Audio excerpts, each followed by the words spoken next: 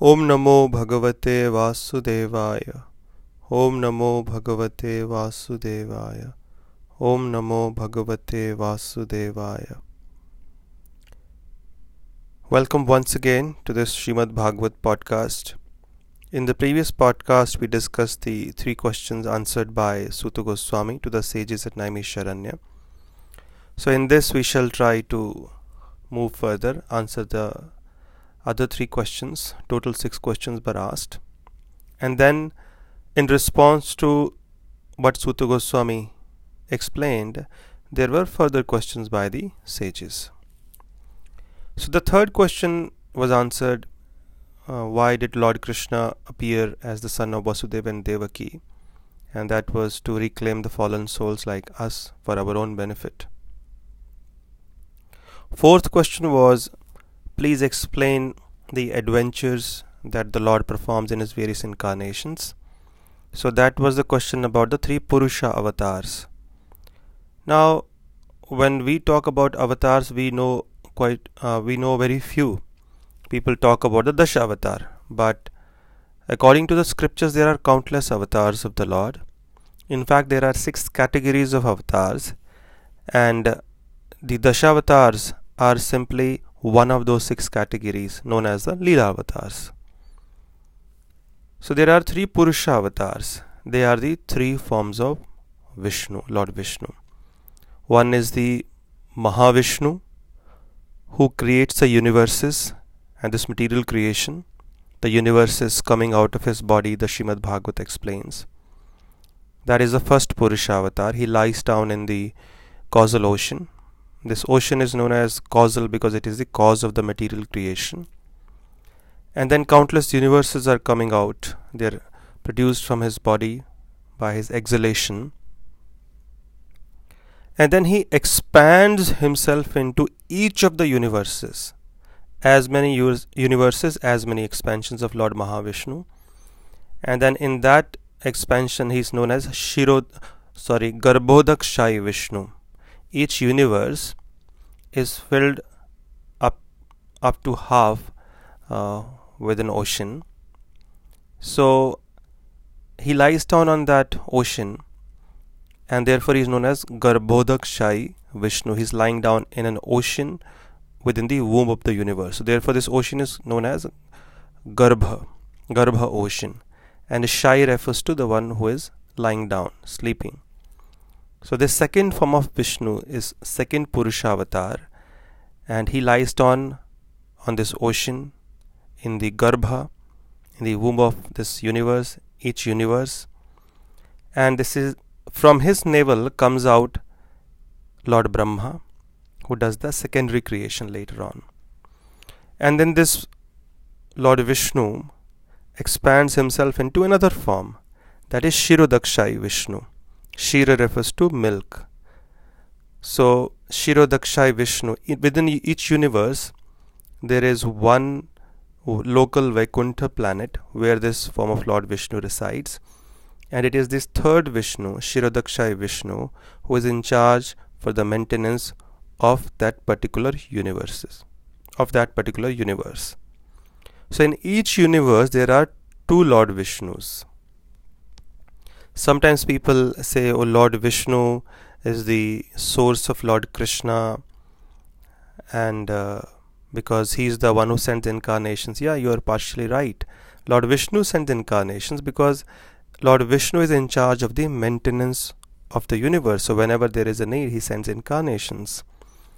However, our knowledge should be based on scripture and not some TV serials or Google or whatever we believe in.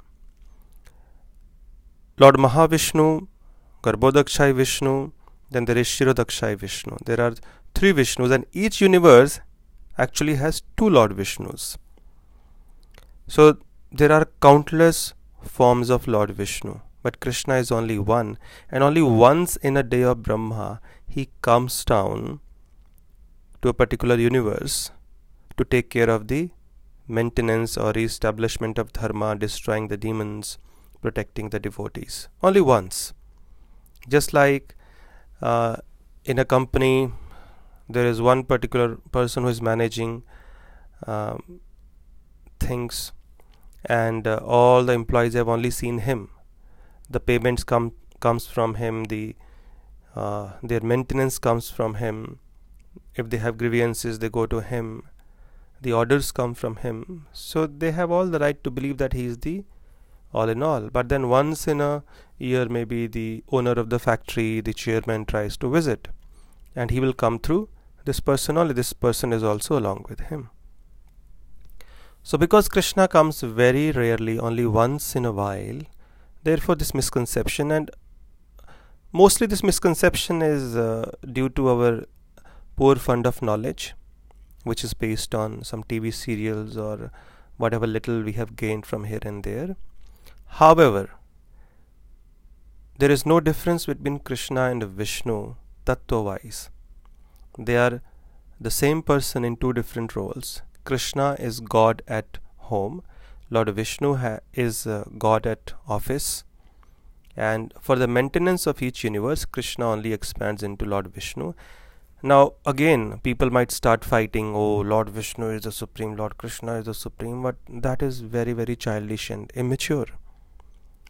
Because we live in a world of duality where somebody has to be number one and then the other person cannot be number one, other person has to be number two, and we create differences, we try to impose our consciousness on God also. No, in the spiritual realm there is complete equality on the spiritual platform. So if you feel inclined to worship Lord Vishnu, you worship Lord Vishnu. If you inclined to feel worship Lord Krishna, you worship Lord Krishna. You worship Lord Vishnu, you go to Lord Vishnu's planet, Vaikuntha planet. You worship Lord Krishna, you go to Golok Vrindavan, Krishna's planet. It's up to each and every individual's taste. Nobody is imposing anything. That's why the Lord has manifested in many different forms. So whoever attracts our heart, we should simply devote ourselves to the worship of that particular deity, that particular form of Bhagavan, and we shall be elevated to the topmost position by the Lord. So there should not be any confusion, there should not be any fanaticism or sentimentalism. We are all allowed to make our choices, and based on our choices we get the results. So this is the answer to the third question, the adventures that the Lord performs in his various incarnations, the Purusha avatars. Mahavishnu, who creates the universes, then he expands himself into another form of Vishnu into each universe, that is known as Garbhodakshai Vishnu. He lies down on the ocean, which is at the bottom of the universe, and then he gives birth to Brahma, who does the secondary creation of the planets, the living entities. And then this Garbhodakshai Vishnu expands himself into another form of Vishnu, Kshirodakshai Vishnu, and in that form he maintains that universe, the Palankarta. He takes care of the maintenance. Fourth question was, please tell me the different pastimes. Please tell us about the different pastimes, the Leelas that the Lord performs in his various incarnations. So he has specifically been asked, Suta Goswami has been asked about the Leela avatars, which are 10 in number. Matsya, Kurma, Varaha, Narsingha, Parshuram, Ram, Balaram, Buddha, Kalki, and Varaha. So there are 10 avatars. And the answer to this question has been given throughout the Shrimad Bhagavat, because the Leela avatars have been explained from the first canto till the 12th. Kalki avatar has been described in the 12th canto. So this is found throughout the Shrimad Bhagavatam. The sixth question was, after Lord Krishna disappeared, he is the father of Dharma, so where will people find Dharma? Where will people find direction? Especially in this dark age of Kali, people have lost their vision. They can't see properly. That means they can't decide what is right and what is wrong. There is complete darkness everywhere, and therefore there is a great danger to each and every individual's consciousness, his life, and it will bring misery to them if they don't make the right choices, if they don't have the direction. So where will people who are blinded by the darkness of Kali Yuga find direction? To this, Suta Goswami explained that after Lord Krishna disappeared from this world, he reappeared as Shrimad Bhagavat. He entered Shrimad Bhagavat. In front of Uddhav ji, Lord Krishna actually entered Shrimad Bhagavatam. So Shrimad Bhagavat is nothing but the direct incarnation of Krishna in the form of a book. So Suta Goswami said, people will find direction and solace and freedom from miseries through Shrimad Bhagavat in Kali Yuga. So this goes to show that this is the scripture for all of us. This has been specially given to the people of Kali Yuga to be relieved of all the miseries that they have to face in this most sinful age full of faults. And Suta Goswami said, and it is this Shrimad Bhagavat which I am going to narrate to you now, because they had all gathered to do a yajna for the welfare of the entire universe. And since this is almost the beginning of Kali Yuga, end up to Upper Yuga, we have discussed how in every yuga the process of emancipation, the process of realizing God, the process of attaining spiritual perfection, the process of attaining the fulfillment of our desires changes. Krite yadhyayato vishnum tretayam yajato mukhe dwapare paricharyayam kalau tadhari kirtanat. In Sati Yuga, the process was meditation on the form of Lord Vishnu. Treta Yuga, the process became yajna. Dwapar Yuga, the process became temple worship with punctuality and cleanliness, worship of the deity. Kalau tadhari kirtanat. In Kali Yuga, the process is sankirtan. That means coming together to hear and chant the glorious name, fame, qualities and pastimes of the Lord. That is the process for perfection. Whatever was achieved through the process of meditation in Satyuga, Yajna in Treta, and deity worship in Dwapar is easily achieved, and much more through the process of Sankirtan. That means chanting the Lord's names and listening to Shrimad Bhagavat, because Shrimad Bhagavat is also Sankirtan. Sankirtan comes from the word Kirtan. Kirtan comes from the word Kirti. So Kirti means glory, Kirtan means glorification, and Sankirtan means when we collectively come together to glorify the Lord. So that is the goal. And when we are chanting individually also, Sankirtan in that sense means when all our mind, our limbs, our body, everything, our intelligence is focused on chanting the name of the Lord, that is also called Sankirtan. That means all the limbs, all the parts of the body are completely focused on chanting.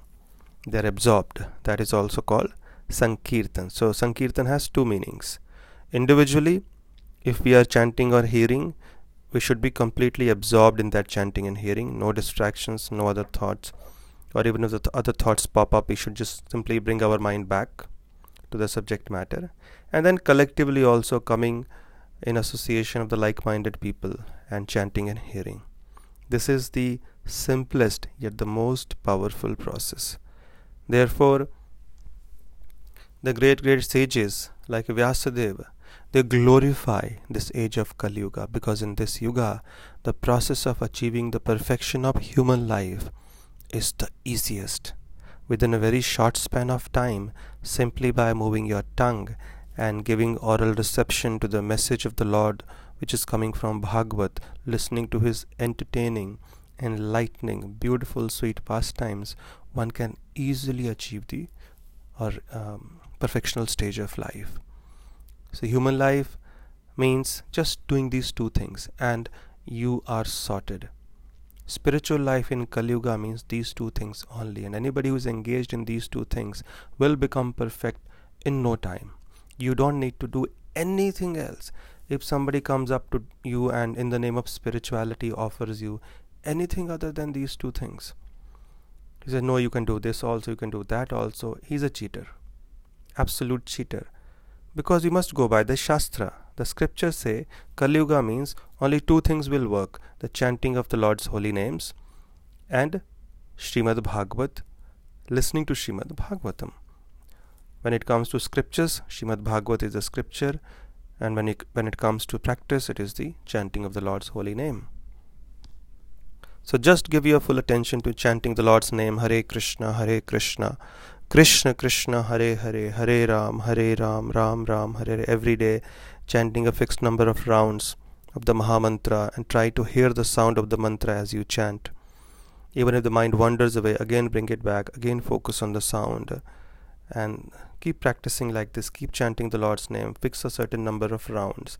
One round is 108, so you can maybe start with 3-4, and see the magic that manifests. And every day take some time out to listen to Shrimad Bhagavat, the beautiful narrations of the Lord, and this way you will see the wonderful magic that will manifest in your life. It will stop all kinds of hankering and lamentation, all kind of fear, anxiety will be gone, all kind of illusion will disappear. Although it sounds very simple, but sometimes the simplest things are the most powerful. Just chant and hear or study Shrimad Bhagavat. So Suta Goswami said, this Shrimad Bhagavat which I am about to narrate is the literary incarnation of God. That means it is God only who was incarnated as Shrimad Bhagavat, and it was compiled by the divine sage Vyasadeva, who is also an incarnation of Godhead. Vyasadeva delivered Shrimad Bhagavat to his son Shukadeva after having extracted the cream of all Vedic literatures and histories. So Bhagavat is the essence of all the Vedic literatures and the Puranas. In turn, Shukadeva Goswami first spoke Shrimad Bhagavat to the great King Emperor Parikshit, who sat down on the shore of the Ganga, awaiting his death, surrounded by great sages. He continues, this Shrimad Bhagavat is as brilliant as the sun, and it has arisen just after the departure of Lord Krishna for his own abode. Persons who have lost their vision due to the dense darkness of ignorance in the age of Kali will get light from this wonderful literature. Suta Goswami said that he was present when Shukadeva Goswami first narrated Shrimad Bhagavat, and he heard it with rapt attention. And he says, by the mercy of my Guru, my spiritual master, I was able to assimilate the full comprehension of this transcendental literature. Now I shall try to make you hear the very same thing I had heard and realized.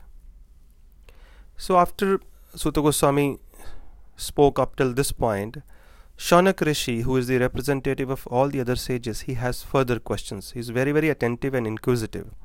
So he asked, because based on what Suta Goswami answered or mentioned towards the end, he has almost answered all the 6 questions, at least in brief. Not exactly in brief, but the Leela avatars will be described in detail. Except that question, he has answered every question, all the other 5 questions. So based on what he mentioned, especially towards the end, concerning Vyasadeva, King Parikshit, who sat down on the bank of a river awaiting his death, Shaunak Rishi asked, O Suta Goswami, we want to know the history of Shrimad Bhagavat. You said Vyasadeva wrote it, so we want to know how and when did Vyasadeva get the inspiration for this great work, and for what reason was it compiled? When did he do this? Why did he do this? How did he do this? And then they asked, Shukadeva Goswami, you said he spoke Shrimad Bhagavat to King Parikshit. He was a fully self-realized soul. He was wondering about appearing like a madman. So externally he appeared to be crazy. He didn't even wear clothes, and he was moving around like totally somebody who is carefree.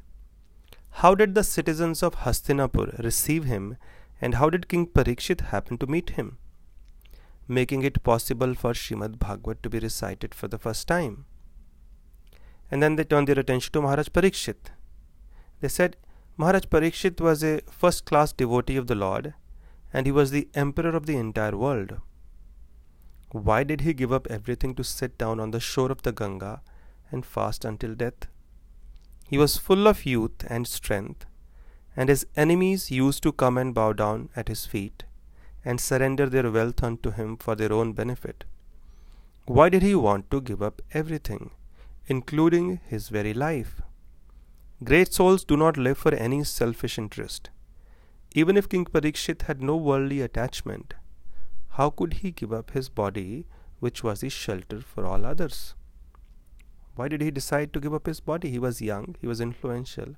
So many people were dependent on him. Even if he was detached, a king like him would always care for others. So why did he decide to suddenly leave this world? So these were certain questions which were put in front of Suta Goswami, and very interesting. And now what he's going to narrate is very one of the most important instructive episodes of Shrimad Bhagavat.